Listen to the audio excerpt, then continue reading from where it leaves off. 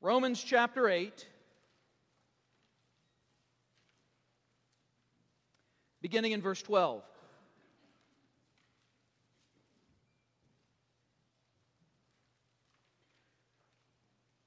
Therefore, brethren, we are debtors, not to the flesh, to live according to the flesh.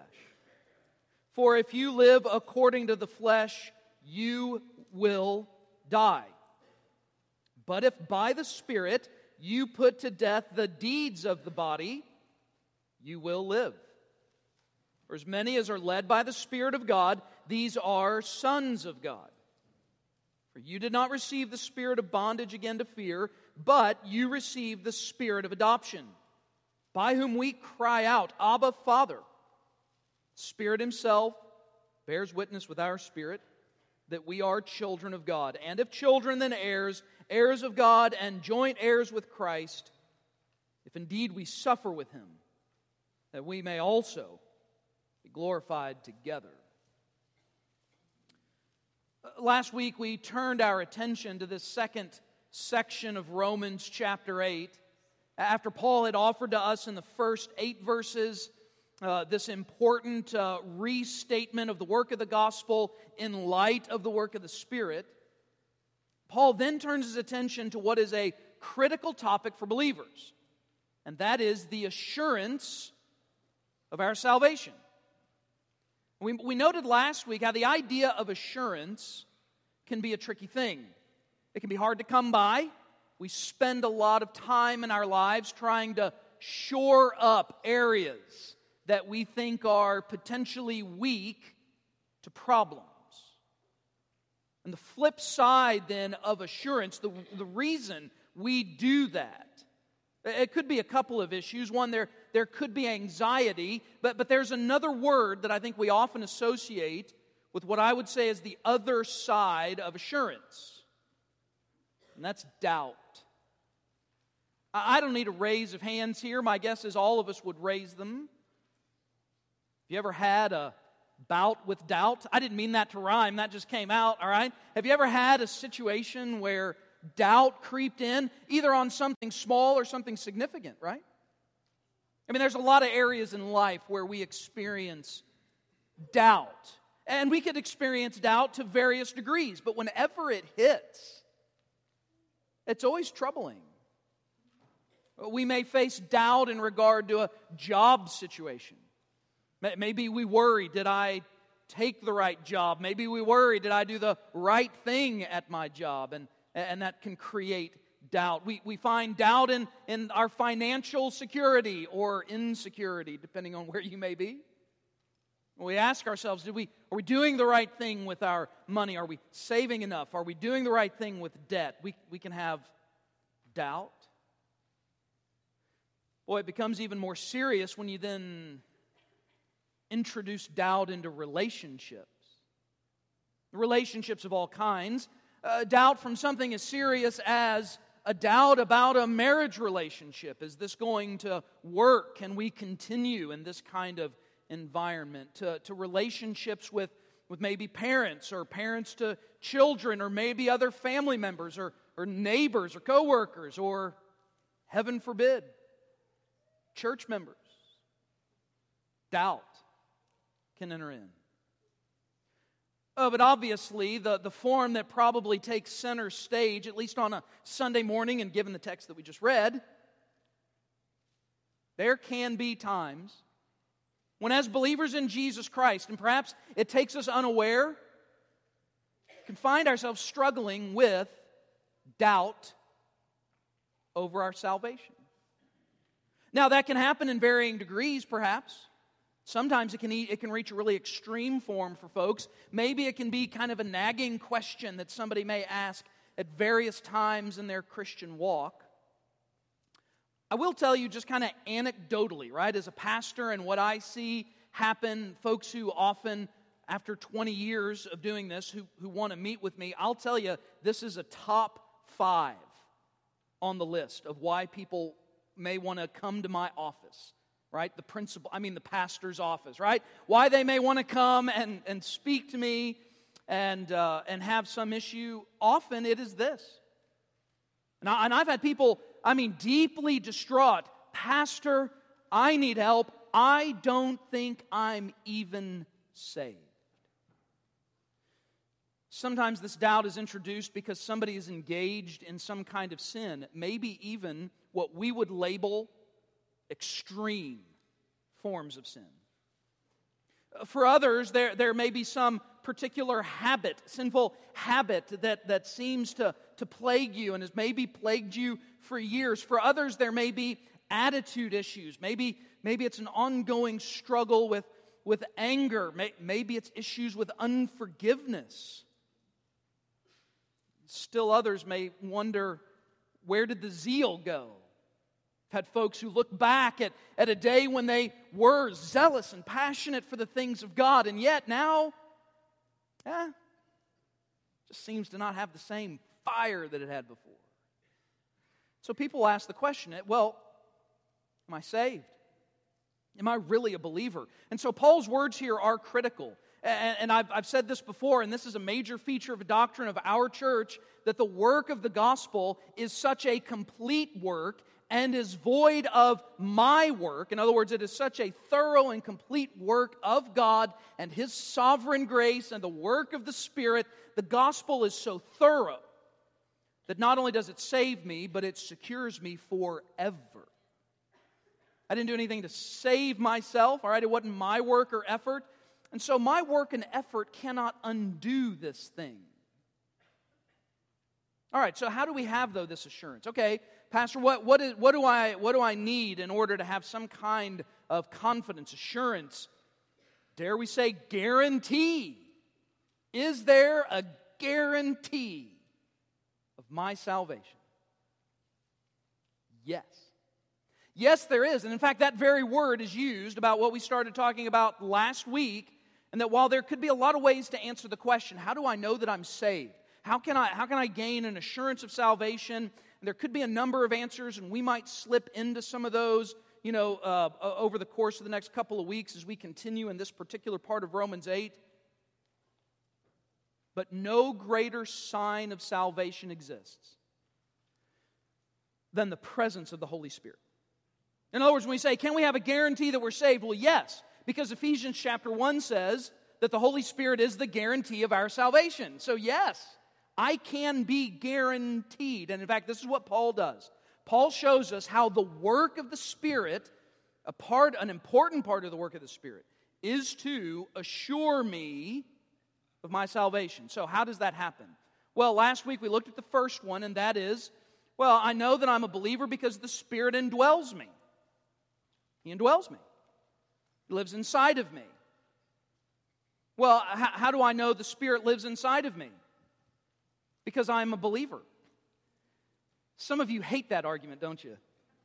It drives you nuts because you say it's circular. Well, yeah, I get it. I understand, okay? Don't worry, I'm going to give some of you more evidentialist types. Don't worry, we're going to get to more stuff like that. But for now, at its theological core, you notice how Paul began last week in verses 9 through 11 to say very clearly and very simply, those who, in essence, confess faith in Christ do so because they are of the Spirit. In other words, my salvation, listen to this, my salvation does not result in the Spirit coming to me. My salvation is a result of the Spirit first working in me. Now, you may have to write that one down. You may think, I don't think that's any different. All right, well, if you kind of look at the wording there, but it's critical, and that's what we mentioned last week, because the work of salvation involves first the Spirit convincing me of my sin, convicting me of the truth of the gospel, giving me life, bringing me back from the dead spiritually to life, enabling me to place my faith in Christ. This is all the work of the Spirit of God. And so, yes, the presence of the Spirit is a sign of salvation. All right, number 2. The second issue, and the one that we're going to take a few minutes and look at this morning, and it's a fitting topic as then we move toward taking the elements of the Lord's Supper together. Because really part of the reason why I think the church can take great encouragement from the elements of the Lord's Supper is because this just continues to undergird. When Christ said, "Do this in remembrance of me," remembrance of what? Remembrance just of this guy who lived 2,000 years ago who did something really, really great? No. This one and only one who made salvation possible for me. And so when we take of the bread, when we drink of the cup, that this should be a physical encouragement to us as we taste the bread and we taste of the juice and we recognize that this is telling me about the body and blood of Christ. This work of Jesus on my behalf, in my place. And that all of this should be a confirmation. And that in fact, fundamentally speaking, the reason why I can even make such a confession of faith is because of the Spirit in me. But notice how Paul, though, continues to describe then this work of the Spirit that empowers us. And this starts to answer the question, to kind of work our way out of what is the original argument that, folks get, that it sounds like circular argument, though. Well, we don't want to get into that, but I can tell you individually why it's technically not. Nonetheless, all right, this is what can be a concern to folks. But Paul doesn't leave us there. Paul does say, well, there's real evidence that the Spirit is in you. And notice how he sets this up. Verse 12. Therefore, brethren, by the way, the word therefore, some translations have the word so then. And we've noted the word therefore. It's one of Paul's favorites. It trips us off to stuff Paul's doing. In this case, Paul is using the word therefore as a so then to connect the next few verses with what immediately preceded it. So, when he talks about the Spirit being in you, the Spirit dwelling in you, now he's going to draw another conclusion from that. Therefore, brethren, we are debtors. Now, what a fascinating way Paul decides to put this. He could have said, therefore, brethren, we are not debtors to the flesh to live according to the flesh. But the way the text reads, he begins by making this statement, therefore, we are debtors, but not to the flesh. We are debtors not to live according to the flesh. Again, this is all some summation, conclusion, a natural conclusion drawn from what he's just said. The Spirit of God has given me life. If the Spirit of God lives in me as a result of the gospel, then I'm under no obligation to live under the rule, the reign, and the tyranny of sin. I'm not obligated to it. The word debtor, it's a fairly graphic word, right? It's a word that we understand. And given the book of Romans often uses this kind of accounting language to talk about salvation, to talk about being a debtor. We know that language, right? If someone is in debt, again, we can use the financial example, and we are all well aware of this, whether it's, a credit card or a home loan or a car loan or student loan, or maybe you checked off all four of those boxes, all right? Okay, I know some folks are in that kind of situation. If you are a debtor, what does that mean? You owe something. And let me ask you this. Are there ramifications if you decide to no longer obligate yourself to those debts?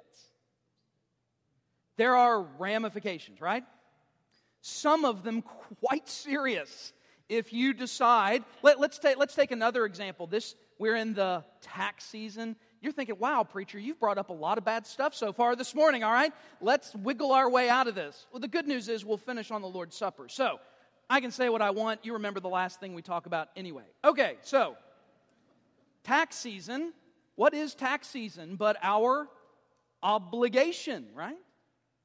Perhaps not quite the same as debt, but similar.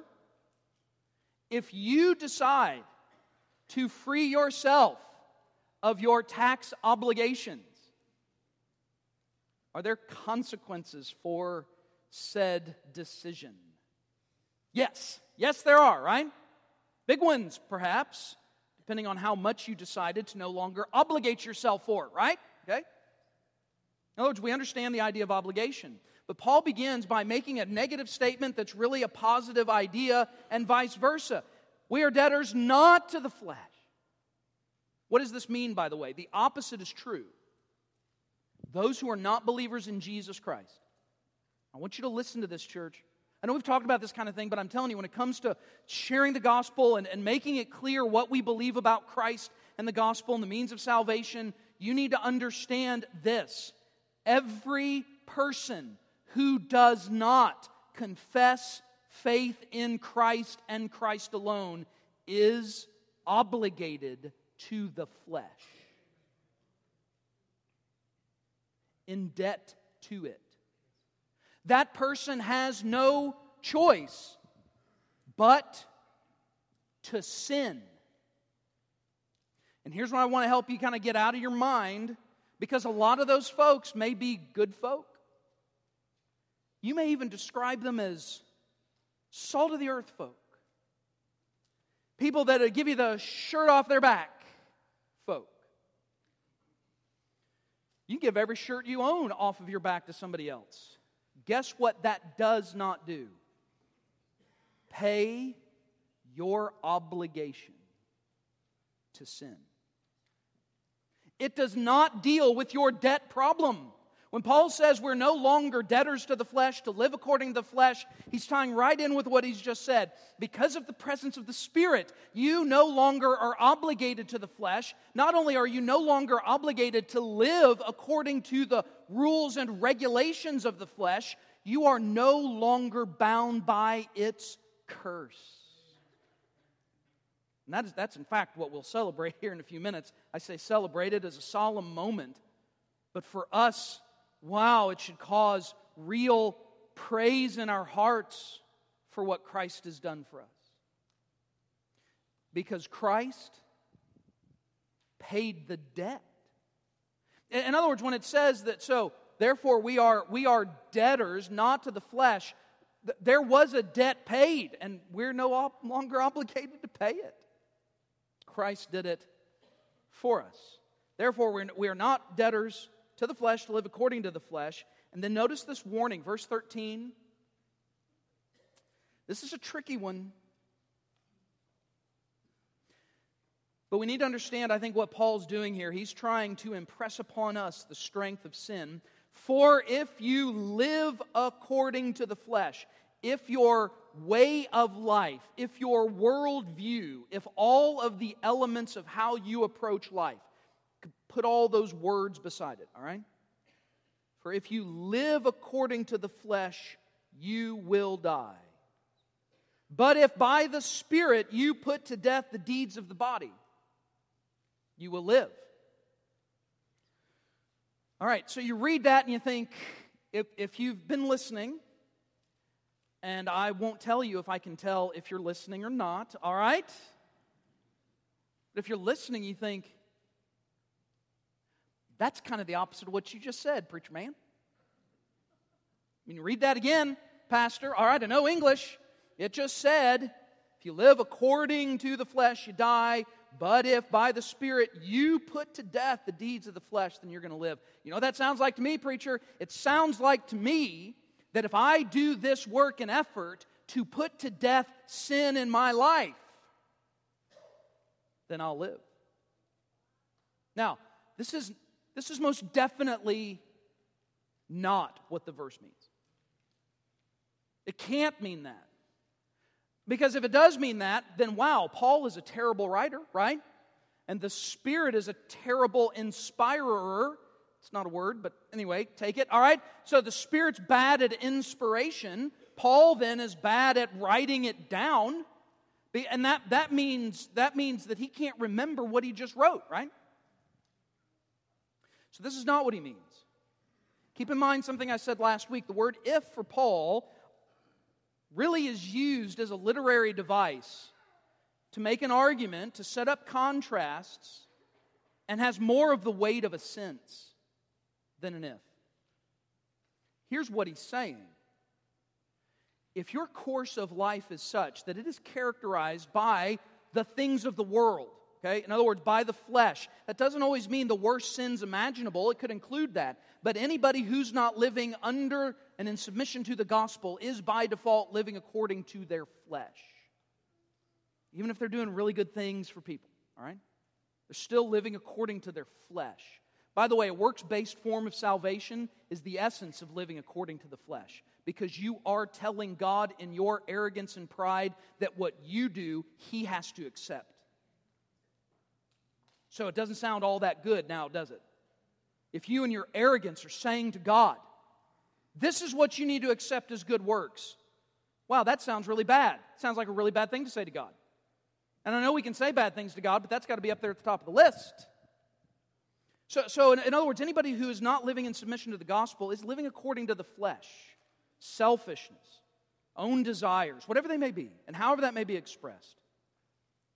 But the person who is living by the Spirit, according to everything that Paul has said, this is the one who's now been transformed by that Spirit. And because of that, since now we have the Spirit and are able to put to death the things of the flesh, we identify ourselves as those who have life. This is what Paul means by verse 13. However, we should not lessen the force of this. Verse 13 should disturb us. It should cause a bit of disturbing questions in our hearts. There's nothing wrong with this, by the way, to ask. Especially when I see signs of the flesh pop up in my life. I need to ask, is what's going on in me and my obedience to the gospel, is that indeed true? Am I living in faithfulness and obedience to this gospel? Because what Paul is saying here, another sign of salvation, is that believers in general are living in a way that is consistent with the Spirit, in a way that is putting to death the deeds of the flesh, because I'm no longer obligated to live by them, because I'm now in the Spirit and have life. I now can live in a way that's inconsistent with the flesh and consistent with the Spirit. And so then he adds to this in verse 14, for as many as are led by the Spirit of God, these are sons of God. As many as are led by the Spirit of God, these are sons. So these who are empowered to put to death the deeds of the flesh, these who are led by Him, and this doesn't mean like personal guidance kinds of leading, like this idea of the Spirit impressing upon something upon me. It's not what he means here. He means those who are following, those who are led by the Spirit, empowered, enabled by the Spirit. These are the ones that can rest in their confidence. They can say they are sons of God. Again, this is the blessed hope of the gospel. You and I, as believers in Jesus Christ, are called sons of God. Now, here's what I'm going to do in a couple of weeks. There's a few things. We're not going to come close to getting to the 7 points that are in that outline, all right? We're not going to get to any more of it. That's a positive thing I've just said, right? I mean, some of you are like, whoo, because I see this down here. It's got 7 points, and then I'm going to add this. I now have added an 8th one to that, all right? And you're thinking, oh, man, wow. What is this guy doing? He does this all the time. Why does he do this? He tells us he's been doing it for 20 years. Why can't he get a sermon in on Sunday morning? All right, so, I don't know. But you all love me anyway. You have to. The Bible says so. Okay, so, this is what we'll get to. Now, next week, Easter Sunday, we'll talk about the resurrection. And then following that, we'll jump back into this, because I'm going to give you 8 ways, 8 actions you can engage in that help you cooperate with the work of the Spirit to put to death the deeds of the flesh. In other words, begin thinking more carefully, what does this look like? What does this really look like? If I'm empowered by the Spirit, then what does this look like in my life? Because there are definite signs, there are definite pieces, there's fruit that is demonstrated, and that may ring a bell with you, right? There's definite fruit that is demonstrated that shows me whether or not the Spirit is actually empowering me. And we'll try and work our way through this a bit more carefully. And then we're going to talk more then about what that means when Paul says we are sons of God. He's going to change the language then and call us children. But in verse 14, he begins by calling us all men and women, He calls us all sons. Now I can sense it. Preacher, I am no son. If I'm a woman, I'm a daughter. Okay? You're just going to have to trust me. You want to be here in 2 weeks. We're going to unpack that. And we're going to unpack why, in fact, listen, you ready for this? In Paul's day, you don't hear this out in the world today. Did you know that in Paul's day, he probably would have been labeled a feminist for using such a phrase about women? Shocking, right? In other words, you're thinking, well, today's world, wow, there'd be a whole Twitter hashtag just devoted to him, right? Yeah. Ignore Paul now. Hashtag. Yeah, I mean, there'd be a whole thing about it. But in fact, Paul's words here are profound, and ladies, they are profound to you. Something unheard of in the Roman world. Greek Roman world. All right? Unheard of what Paul does here with this language. So you'll have to get to that with us then in a couple of weeks. But for now, understand what Paul is doing then with this particular encouragement to us. I know that I'm a believer because the Spirit dwells in me. I know the Spirit dwells in me because I'm a believer. All right, I know it's frustrating, but that's what the text really means. In other words, the means by which I am brought to saving faith is a work of the Spirit. Not that folks can't give an ingenuine kind of confession, but that's at least the beginning point. To trust in Christ is a work of the Spirit. And then that goes even further.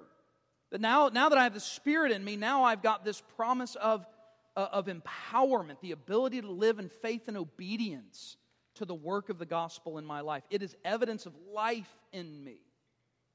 And so when I look at my life, do I see evidence of the Spirit's empowerment? Do I see wise decisions? I know you look at your life and you still see sin. I get that.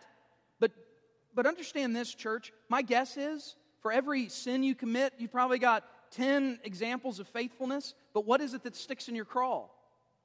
Sin, right? I'm not trying to make light of it. I'm not trying to downplay it. It could be a bad thing. I'm just saying, be mindful, though, the ways in which your life is really indicative, in general, of a biblical, godly, Spirit-empowered worldview. And if that is true in your life, then be assured by that. Be assured. This means the Spirit is in you. And so now as we take an opportunity to share these elements together, to gather around the Lord's table, to do what has been commanded to us by Christ Himself, we have this opportunity to, again, see the source, the very source of why we can have such confidence in our salvation. It comes to us because of the work of Christ, what Jesus has done for us. And so it's fitting that this time now turns our attention to the elements, to the taking of the bread and the drinking of the cup, understanding these elements are not the means of grace, but they are a reminder to us of the means of grace, and that being Christ alone and the work of the Spirit in us. And so as you eat and as you drink, let it be a time of personal confession, an opportunity to bow before this Savior, to confess there are times that though you are not obligated to the flesh, sometimes you do still live according to its principles.